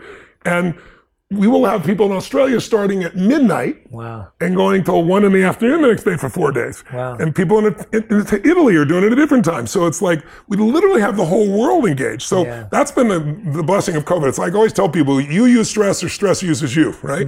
I had to figure out how to use COVID, and I wanted to serve people, and we found the way. But again, none of this happens if you don't have enough energy. Because your brain will just go, oh man, I've tried everything. You walk yourself out of it. And I love, the thing I love about immersion in events or retreats is that you actually build friendships. That's the community that's the community built. For sure. The community of that accountability of we're doing this together, we're growing together, we're building together, that there are people who think like me and look like me. I'm intrigued, Tony, at this stage in your life, what do you look for in a friend? In a friend? Yeah. Well, that's an interesting question. Yeah. Most of my friends are people that are unbelievably driven to contribute. I think, if you want an extraordinary life, you don't have to do that much to have a good life for yourself. So it's like most of us, if you find something you care about more than yourself, and I know you know what I'm talking about, Jay, and you want to serve something, like you and I both, I think, see what we do as a calling. It's not a work per se. If it was work, I don't need to work another day of my life, but I'm called, So I think my friends are people that are called, and my friends are people that are funny because I love to laugh. But I love I'm the kind of guy, I'm so easy. If I go to a movie and somebody sacrifices and does the right thing, you know, I cry my eyes out. It's just like, I've done, since I was a little boy, there's something inside me that just says, that's the goodness of the human spirit, you know? Yeah. And so my friends are people that are made up of that, basically. And I have friends that are incredibly successful, the best in the world what they do. I have a lot of friends that are 18 years my senior, 20 years my senior. And I've known them since they were, 45. And now they're 75 or 80. Yeah. And so they've given me kind of see the road ahead. Everybody's path is different, but the road of life changes. And I'm in a stage in my life now where I'm able to mentor people at a different level, just because I've had so many life experiences. I've had to take it to history. I've been there with Gorbachev at the point when he's trying to figure out what to do, or Princess Diana when she's deciding, does she want to no longer be a princess? I've had some wild experiences, the greatest athletes in the world at key moments in their careers. So I've had these cool tickets to history, which have put things in such a perspective that when stuff happens that upsets people, it's like, compared to what? It's pretty simple compared to what most people happen to go through. So I feel really blessed. But I hope people, in the book, one of the things I hope people pick up that, young people don't think about very much is testing. I was never a person that wanted, kind of like you with your wife, right? I'm going to do this thing. And then in order to perform, I learned every biohack. But I don't want to get in the system and get measured. But today, there's some amazing tests. So I used to be afraid of cancer. There's a brand new test. The one thing in common in the book I should mention is I tell you all these stories of these amazing human beings that have created these breakthroughs. And what they all have in common, these huge breakthroughs, some of which took 20 or 30 years and are just now available, they all lost somebody. They lost a wife or a husband or a child or a close patient, and it drove them not to accept the standard of care and find a new solution. And so one of those is this test called GRAIL. It's a simple blood test that anybody can do now. It just came out 8 months ago. And it allows you to test your body for any cancer in your body. And so why is that important? Well, because the National Cancer Institute did a study and they found that if you get diagnosed at stage 3 or 4, you have an 80% chance of dying. I prefer I have a 20% chance of living and figuring that out. But their point is well made. It's hard to turn around. If you get it at stage 1 or 2, you have an 80 to 99.9% chance of living. So with cancer, it's going to affect most people in their lifetime. To be able to do a quick blood test and or an MRI for those pieces and know exactly what's going in your body is amazing. We had a gentleman that came to one of our centers, and he had already had his physical, and his wife said, I want you to have the very best. And he's like, I've already done. He had a really negative attitude about it, which we understood. And one of the docs said, listen, let's do the GRAIL test on you. He'd already had urinalysis, blood tests, traditional physical, and the guy ended up having bladder cancer. Wow. But it was really early stage. You caught it early, right. So it was a 20-minute outpatient procedure. He has no cancer. If he wouldn't have caught it, you got a real problem. Another one is, it's called a CCTA scan. It's brand new. It's one of my doctor friends, one of my partners in one of my businesses called me up and he says, Tony, and he's like Mr. Understated. He built 12 hospitals and then he sold them because he wants to be in prevention and regeneration. And he says, Tony, there's been one of the greatest breakthroughs in cardiology that I've seen in the last 10 years. You got to come check it out. What is it? He goes, when a doctor does a CT scan, usually you don't get that unless you've got a problem. There's a lot, it's hard to read those scans. They're very gray. If you're very skilled, you'll still miss it. But there's this new scan now that uses AI, and it literally opens every artery in your body, because what they're looking for is soft plaques. Soft plaques can break off, and it's called the widowmaker, give you a heart attack or a stroke. And it happens to people now 35, 40 years old. It's happening younger and younger because of the lifestyles that we've taken on. But what's interesting is hardened calcium, which is what they see when they do just a traditional steam, is healed. So I heard about it, said, I'm going to go do the scan. And I took my father-in-law with me because he's 80 years old. And, people around you when you get older start saying you should organize your affairs. And I could just see his energy drop. He's a great guy. Anyway, I took him, did the scan. He's perfect. He's absolutely perfect. And his entire attitude changed. Plus, we have the stuff we do for a lot of the great athletes think their career's over, where they scan an area where you've had an injury and they use ultrasound. And then they use this fluid, amnio fluid, and they open up the channel so that a nerve that's been trapped or some area heals. It heals in minutes.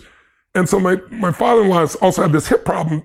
They healed his hip problem in 30 minutes. His heart's perfect. We get on the airplane on the way home, and he looks at me and he goes, Tony, these people that talk about living 110, 120, I don't know about that, but I could live another 20 years. I got a great heart. That's I got this great body. And That's he's like, and I'm amazing. walking perfectly. He goes, you've only been married to my daughter 22 years. That's like another lifetime, you know?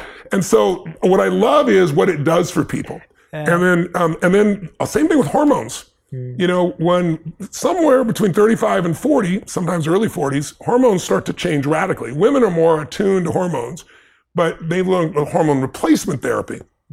But like I had a guy that came, is 39 years old, gained like, I don't know, I think it was like 35, 38 pounds or something like that. Really working out hard, making no progress, lost his sense of drive. And we said, well, have you looked at your hormones? He goes, yeah, my doc looked at my hormones. My hormones are fine. When we look at the blood test, and his hormones, I think his testosterone was like 160. Most men don't feel alive unless they have 700 to 800, some as much as 1,000. So he doesn't need replacement technically to be alive, but to have his body functioning at ideal was missing. So all he did was a small amount of testosterone, total transformation, loses weight, got his drive, got his libido back, got everything else back. So there's some little things you can do. There's metal tests. I had a really bad hit with mercury because I was a vegan. Then I felt like I needed some other form of protein, so I started eating fish. And all I had was salad and fish. But I had tuna and swordfish are my favorites. Those are 75-year-old fish that eat all the smaller fish, and we polluted the water so much now, they're filled with mercury. And so I went to go get this set of tests, and they tested me, and on a 0 to 5, where 5 is extremely concerning, I was 123.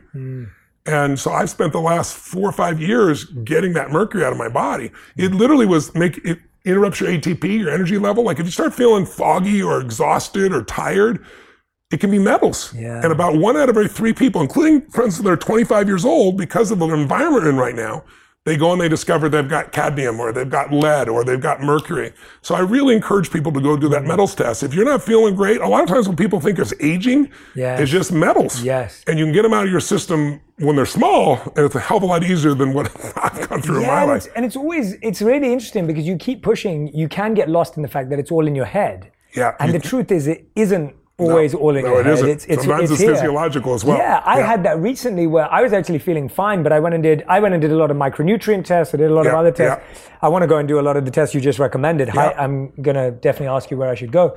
But I went and did a basic vitamin D test, right? I've been doing these since I was a kid. And I went, and my doctor and my health coach was looking at the stats and everything, and she said to me, Jay, you're at a 10. Wow. The average is 60 and 100 is good. That's She goes, I don't know how you get out of bed in the morning. And that affects your hormones, by the way. Correct. D3 affects your hormones. And I was like, I get out of bed just fine. And she couldn't believe that I was... You can overcome a lot with your psychology. Correct. Right? I was doing the same thing with mercury in my body. Correct. But I was thinking, imagine if my body was there too. Like, just imagine what would be possible. And I think that's why I love what you've done with this book, Life Force, because that's what it's placing emphasis on. It's like, go get tested. Go check it out. I love how you use the language of coaches, not commanders. Right? Like, you're not saying to anyone, this is exactly what to do and this is how to do it. You're saying, please go and experiment with these things. Please go and practice them, implement them into your life. And I cannot wait to figure out how to implement all these things in my life, because I think it's so easy to sit back when you're in your 20s, in your 30s, and just go, oh, I'm okay right now. Things are okay. I can pretty much get away with a bad night out or a cheat meal. You know what I also wrote this before even the subtitle says it? It's for you and somebody you love. I love that. You're at the stage of life you're in, you're going to start finding more people, whether it be your parents or someone else that's in a challenge. And so there's like, whether it's like for me at this stage of my life, I know so many people that, I don't know, 2 times a month at least, someone calls me and they have a family member with cancer, or somebody's starting to develop Alzheimer's, or somebody had a stroke. And I didn't know what the hell to do before, right? Because the standard of care is so weak in those areas. But here you've got answers that'll blow your mind. Or, somebody with Parkinson's, for example, like a grandma or somebody like that. There's this new technique. It's unbelievable. They use ultrasound. It's called incisionless brain surgery. They don't cut you open anyway. I saw this woman who's on 15 medications. I don't know if you've seen somebody with Parkinson's, but they can't even hold a glass. They can't, she couldn't walk across the room. And it's an outpatient process. It's in 100 universities and it's covered by insurance now. This is how unbelievable this is, and most people don't know about it. You go in, it takes about an hour to find the pinpoint spot that's creating the tremor. They treat it for 30 seconds. The woman comes out of the MRI, right? And she gets up, walks across the room, and I'm watching her. And then somebody hands her a glass, and it doesn't hit her like at first. I don't know if you've ever seen somebody gets those audio implants and they hear for the first time, they cry. Yes. But when they hand her the glass, and she can hold the glass, and she just started crying uncontrollably. That was 2 years ago. 2 months ago, she did a 50-mile bike ride, right? I mean, that's the kind of tools that are available. Wow. If you've got someone's got osteoarthritis, and even kids 35, 40 years old, they're athletes, can create some real challenges in their body there. There's a new injection. This is not approved yet. It's at phase 3 trials. So phase 1 is safety, and then phase 2 is efficacy, and then phase 3 is efficacy at scale, then you get approved. So it's in the final stage. They think it'll be approved either in the fall or spring of next year. One injection, if you've got osteoarthritis, it causes your own stem cells to regrow all your tendons based on the original DNA input. So it's like 16-year-old tendons, even if you're 30, 40, 50, or 60 years old, and no more osteoarthritis, brand new tendons inside your body. So this is the kind of world we're in right now. These are things that are happening right now that people just don't know about. And why don't we know about them? And why is it that you have to go and dig all, because it seems like what you've done is you've mined. You and the team have gone in mind and gone to the very best to bring this to the fore. Like all my billionaire friends, they all know this because they all want the cutting edge, right? So all I did is kind of took what I did with Money Master the Game. That's how I got introduced to some of this. And then and also it was my own needs. I tore my rotator cuffs so severely. Yeah. I was following a 22-year-old professional snowboarder down a hill, and I'm not a professional snowboarder. I could not make those moves. And literally when I woke up, I was unconscious. I thought I broke my neck. I ripped my rotator cuffs. So what do? I go to 4 different doctors. They all say, surgery. Well, what's the prognosis? Well, you may not lift your arm above your shoulder again. It could tear again. How long to repair? How long to rehab? 4 to 6 months. I'm going to be on stage doing this with one arm over here. So I work with a lot of the greatest of all time athletes. And Cristiano Ronaldo was supposed to be out for 3 months. He did stem cells. It took him 2.5 weeks. Wow. So I was like, what about stem? No, they don't work. And then it's like, I had the final doc literally look me in the face. And he was a fan of my work. I didn't know going there. And he's like, oh my God, you're the Tony Robbins. He goes on and on. You saved my marriage. You made me all this money. Da, da, da. And he goes, thanks for hearing that, but now I got to be your doctor. And he puts my spine up and he goes, life as you know it is over. Literally what he said to me. And I said, well, you clearly didn't go to my communication seminar. and he's like, this is not funny. Don't make a joke. This is real. And he goes, you have severe spinal stenosis. I'm in pain for 14 years. And he goes, one good hit and you're quadriplegic. No more jumping, no more running, no more life. And like, if you're hitting the stomach and you're ready for it, I wasn't ready for it. I gotta be honest. There was 2 hours of my feeling like my life was over, and then I got my head back. And then I was like, okay, I'm gonna check out stem cells. And I met Bob Harari, one of the top guys in the world. He told me where to go. In the United States, the ones I needed, for your elbow, your knee, your own stem cells might work. But if you're doing a shoulder and a back or something, you need something more powerful. And he said, you need 4-day-old stem cells. I said, I don't want something that comes from baby. He goes, no. He goes, when babies are born, the cord is filled with this and the placenta is filled with these. And so I went and did 4 days of treatment, just an hour a day of an IV and a shot. First day I felt, sleepy. Second day I had a cytokine response. I wasn't scared. I knew what it was, kind of shaking, freezing for 20 minutes. But then I woke up the next morning and not only was my shoulder perfect, you MRI my shoulder, you wouldn't even believe it.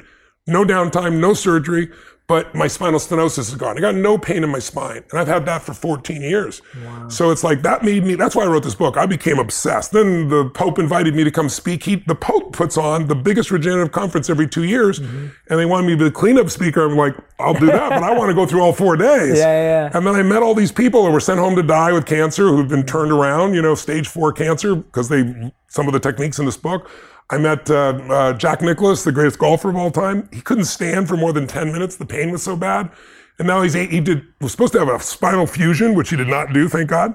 And he did stem cells, and now he's 82 playing golf and tennis again. So I was like, I became an evangelist. Mm-hmm. And then I went and said, I want to learn the best of everything. And I learned it was much more than stem cells. It's this, just like you see technology doubling in power every 18 months and having a cost, we are code now. Mm-hmm. So most people have heard of CRISPR. We're literally curing diseases that would never have been cured in history before.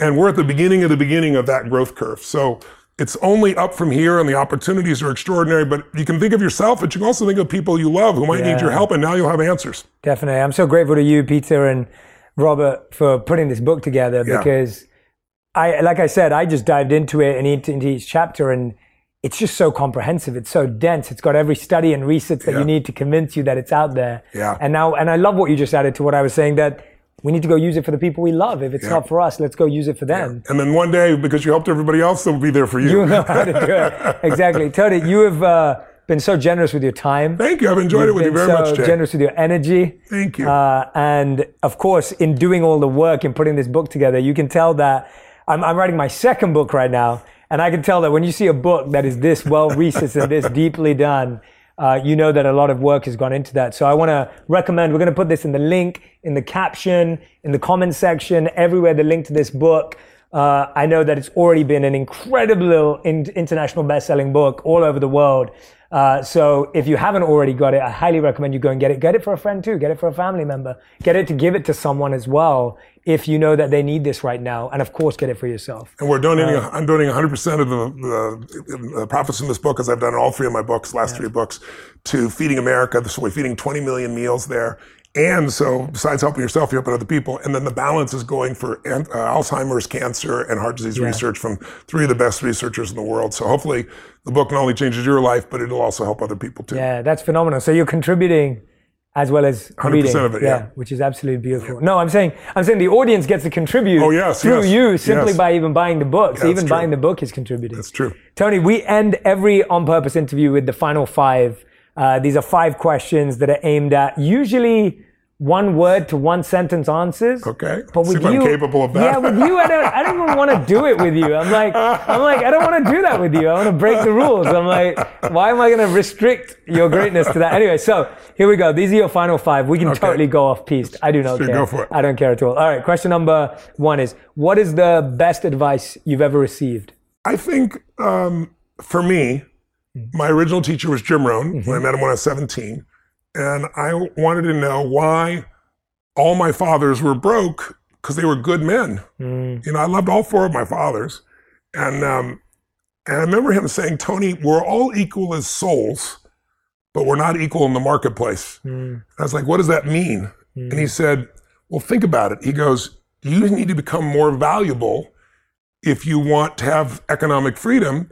He said, you have to work on yourself more than anything else, and you have to work on it in a way where there's something you can do for others better than anyone else, or at least more, at a better quality.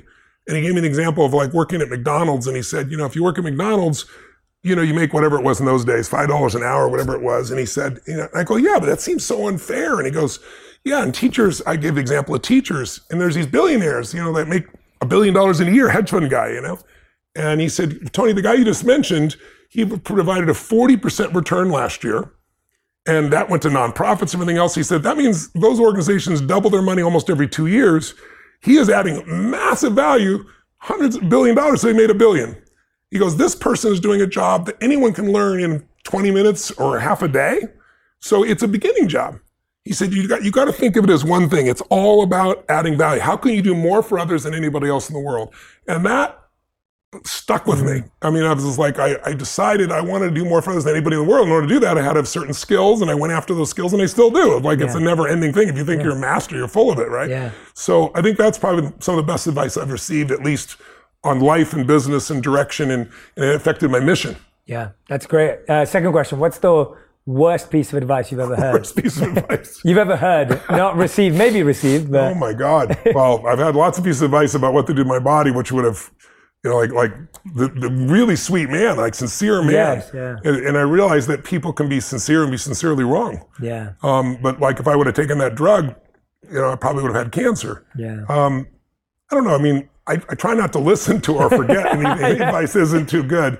I think anybody who advises you to give up is the wrong, that's probably the worst advice of all, because anything that you persist in long enough, you can find the answer to, I believe. Yeah. And based on that, also the first piece of advice you get on your health is not always the right piece of advice. I'm glad you mentioned this. Yeah. The Mayo Clinic did a study in 2017. They took 286 patients with various diagnoses, and they took the first diagnosis, and then they had a second doctor do a diagnosis. Only 12% of the time did they match. That means 88% of the time, the first diagnosis and the second were different. As a result, the Mayo Clinic says you should always get a second opinion. And they believe getting a second, even a third one, refines the diagnosis and makes it better because everyone's working through their perceptions. It's not, we think of medicine as like black and white, it's right or it's wrong. And it's a lot of art in medicine. And people don't realize that. And that's why the standard of care doesn't always get the result they want. That's why these breakthrough doctors, beyond the standard of care, they were attacked, some of them in the beginning. Like there's a man named Dr. June in there who created these CAR T cells.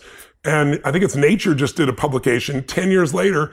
They're still, in cancer, they never call it a cure. They're actually calling it a cure for the first time for liquid, like leukemia and things like liquid cancers. And it's like, it's amazing. So you've got to understand that there's more than one opinion and you don't give up too easily with just one. Yeah. And that applies to life too. In so many ways, like you said. Yeah. I always say it's like if it's about your health, if it's about your relationship, if it's about raising your children, if it's about your spiritual development, those are areas where people should be your coach, not your commander. Yes. Get lots of input and you decide because they could be sincere and be sincerely wrong. If you're wrong, at least you learn from your own experience. Absolutely. Question number 3. What's something you think the majority of people value, but you don't value? Fame, but it's easy when you have something, then it's like easy to go, oh, everybody wants it, but it's like when you experience When did that happen? Was there ever a time you valued fame or was it the experience of it that made you devalue it a little? I wouldn't say a devalue. I still appreciate it. It's a privilege. Like I got, I can walk in the room and have people that I have a connection with, but it's been more based on my contribution to them than just being famous per se. Yeah. Okay. Got it. I mean, that's the difference. A lot of my friends, in the movie business, like somebody comes up and they get upset because they don't even know who I am. They just want something from me. And mine is, it's a privilege. If somebody can be lit up by your presence, to me, it's a privilege. Yeah, so, but I think I was never pursuing fame. Yes. I certainly wanted financial freedom because I grew up without it for my family, but I was never looking to be wealthy. But I'm fortunate enough to have a lot of economic freedom at this stage. So, but I know that there are people that have got billions of dollars. I've worked with them and they're miserable. I've got people that $1 billion and they take their own life. Yeah. What matters is where's your emotional home?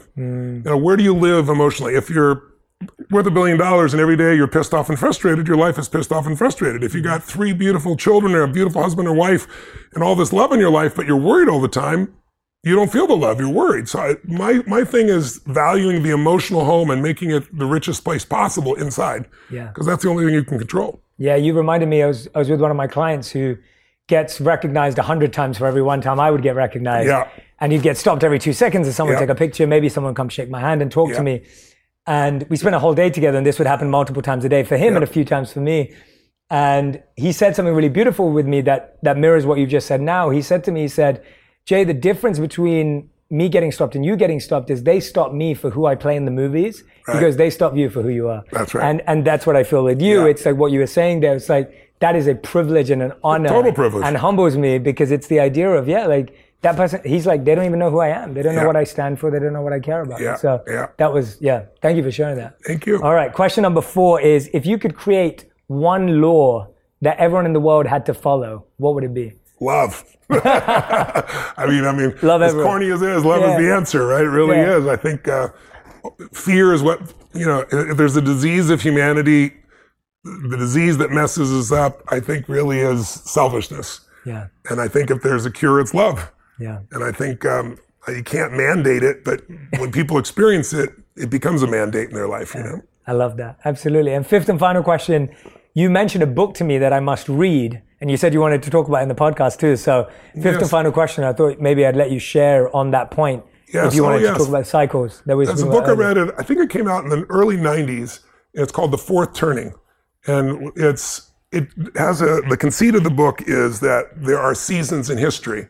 And as I mentioned to you earlier, if you think about what gives somebody power in any context, it's 3 things. It's pattern recognition.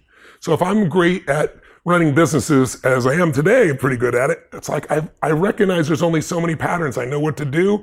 I can anticipate, not react. I can grow it.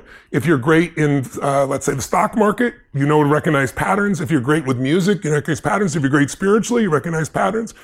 But the second skill is you don't just recognize them, you can use them. And then the third skill is when you've recognized and used enough patterns, you start to create them. And that's a different dimension of what's going on. So in this book, you really start to see that humanity changed when we recognized the pattern of the seasons. As soon as we understood seasons, we didn't have to be wandering through the desert anymore, searching for things. We could stay, we could grow crops, because we found out if you plant in the winter, it doesn't matter how hard you work, nothing happens. But when you know the right time to plant, when you know how to do the right thing at the right time, then all of a sudden humanity grew into communities and cities and states and everything else. Well, we have also seasons of our life. So, in some of the traditional, let's say, Indian philosophies, I'm sure you know, we can look at these 4 stages, but we can look at it and say, the first 20 years of your life, roughly, you're primarily learning and taking things in. Some of us had to work at 5 years old and so forth, but overall, that's how it is. From 20 to 40, that's springtime. Summer, you're figuring out who you are. Okay, they told me all this crap. Nobody tested it. Do I really believe that? Does it really work? I now have real relationships. I think I'm invincible. Maybe I'm not. If I discover 20 to 40 is this massive growth period in your life. And if you grow during that time, 40 to 60 is really a reaping time, right? It's like the fall and the autumn, and things come together and things go great. And then from 60 to 80 and maybe 80 on, if you have an extended winter, that's the winter time where now you get to be kind of an elder. So everyone is going to hit winter if they live long enough, meaning some people experience winter in that 0 to 20 stage, some people 20 to 40. When you experience it, shapes your life a lot. So in America, the generation we call the greatest generation is the generation of World War II. And they were not respected as young people. I bring this up because millennials, older people very often look at millennials and go, oh, they're snowflakes, they can't handle anything. And some are. In every generation, there are people like that. But the generation that was born, let's say in 1910, that generation, if you think about it, they came of age going to that 20-year-old range. What happened in those 20 years? Well, World War I ended and America was one of the winners. And then there was the roaring 20s and new technology and cars and parties and all this abundance. It was everywhere. So they grew up thinking that's what their life was going to be like. And at 19 years old, if they're born in 1910, it was 1929. And the whole world, around the world, people jumping out of buildings, the Dust Bowl in the middle of the place, jobs lost. I mean, it was intense. And they were called flappers. They were not respected. They were just partiers. They didn't give a damn about anything. They had no responsibility. And suddenly life hit them and they grew. They had to. And they went through 10 years of that depression only to make it to 29 years old when it's now 1939 and World War II breaks out. And you and I weren't alive then, but anybody alive then will tell you Hitler was winning. Countries were dropping. In your country, in London, it was being bombed. I mean, it did not look like we were going to win. It was dark, right? And they made it through that, went over, fought the war and won. So they had this stage of their life from 20 to 40, which was a horrendous experience. But it made them so strong, and they came back heroes, and they started the next springtime, because that was winter, right? So the next springtime was the late 40s after World War II through the 1950s, early 60s until Kennedy was shot. That kind of 18, 20-year period was a period of great prosperity and growth, and everything's easy. And then you have a summer, which is always internal conflict. And you can see this in 1,000 years of Roman history. Every 80 to 100 years, you've seen the same patterns. And then after that, you have another fall where finances flow, stock markets rise, everything blows again. This happens over and over and over again through history. So when you see it, it gives you perspective. And so we're in winter right now. We've been in winter since about 2008, and we're not done. We probably got another 6, if history shows, if it's repetitive, it's not exact. Yeah. There's probably another 7 or 8 years of this. And what happens in winter is the external world the last winter was World War II. And the external world is reformed. Different countries relate in a different way. A new reserve currency happened. The United States became the dominant force. Now you're dealing with China. We're seeing the challenges happening in Russia and the Ukraine. We're seeing things all over the world. People are looking at life differently. People are worried about whether the planet's going to survive or not, global warming. And so there's going to be a lot more turmoil. There's internal turmoil within most countries, including the United States. But what I try to tell people, and hopefully helps them, is winter does not last forever. No pandemic has lasted forever. No war has lasted forever. And what's next is springtime. If you were God, wouldn't you work it out that way? After the vicious night, you have this beautiful day. After the tough winter, there's this nice springtime. So the goal right now is to get strong in winter, not to fold. If you can be strong in this season, in your business, in your life, then when springtime comes, it's a piece of cake. And if you do well in business during this time, if you look at the Fortune 1000, 65% of them were born in a winter, in a depression or a recession. Wow. Whether it's Exxon or it's Disney in depressions, or whether it's Pizza Hut or Federal Express that was done in a recession, or Apple or Microsoft in a recession. So if you do well then, you tend to do well through time. Yeah. And so this is a time, not to say, oh, it's winter, I'm going to freeze to death. It's like, no, it's a time to learn, grow, expand, spend time with your family, snowboard, take advantage of the season, and don't think the season is forever. Yeah. And if you read a book like this, it's a book that, like, some of the greatest leaders I know have all read this book. They also wrote a book called Generations. It's about 550 pages of Anglo-American history. And it shows how each generation affects it. So what you start seeing is there's patterns here. There's patterns in history. This isn't forever. How do I use what's in front of me instead of freaking out and saying, oh my God, the whole world's coming to an end? Because it looks like that when the dark night of the winter happens, or the dark night of the soul. Yeah. Tony, thank you so much. Thank you. Everyone, Tony Robbins, Life Force, the book's available right now. We're going to put the link in the captions, the comments, everywhere. I highly recommend that you go and grab this book. It will not disappoint. And as you heard today, we've just skimmed the surface on the level of insight and wisdom that exists within this book. Please, please, please go and grab a copy. Tony, I want to thank you from the bottom of my heart for my pleasure. This incredible honor. Thank you. Thanks for coming all this way. To have me in your home. And I hope this is the first of many, many meetings. But I look forward to it. Thank you so much. I'm so grateful. Blessings to you, brother. Thank you. Thank you so much.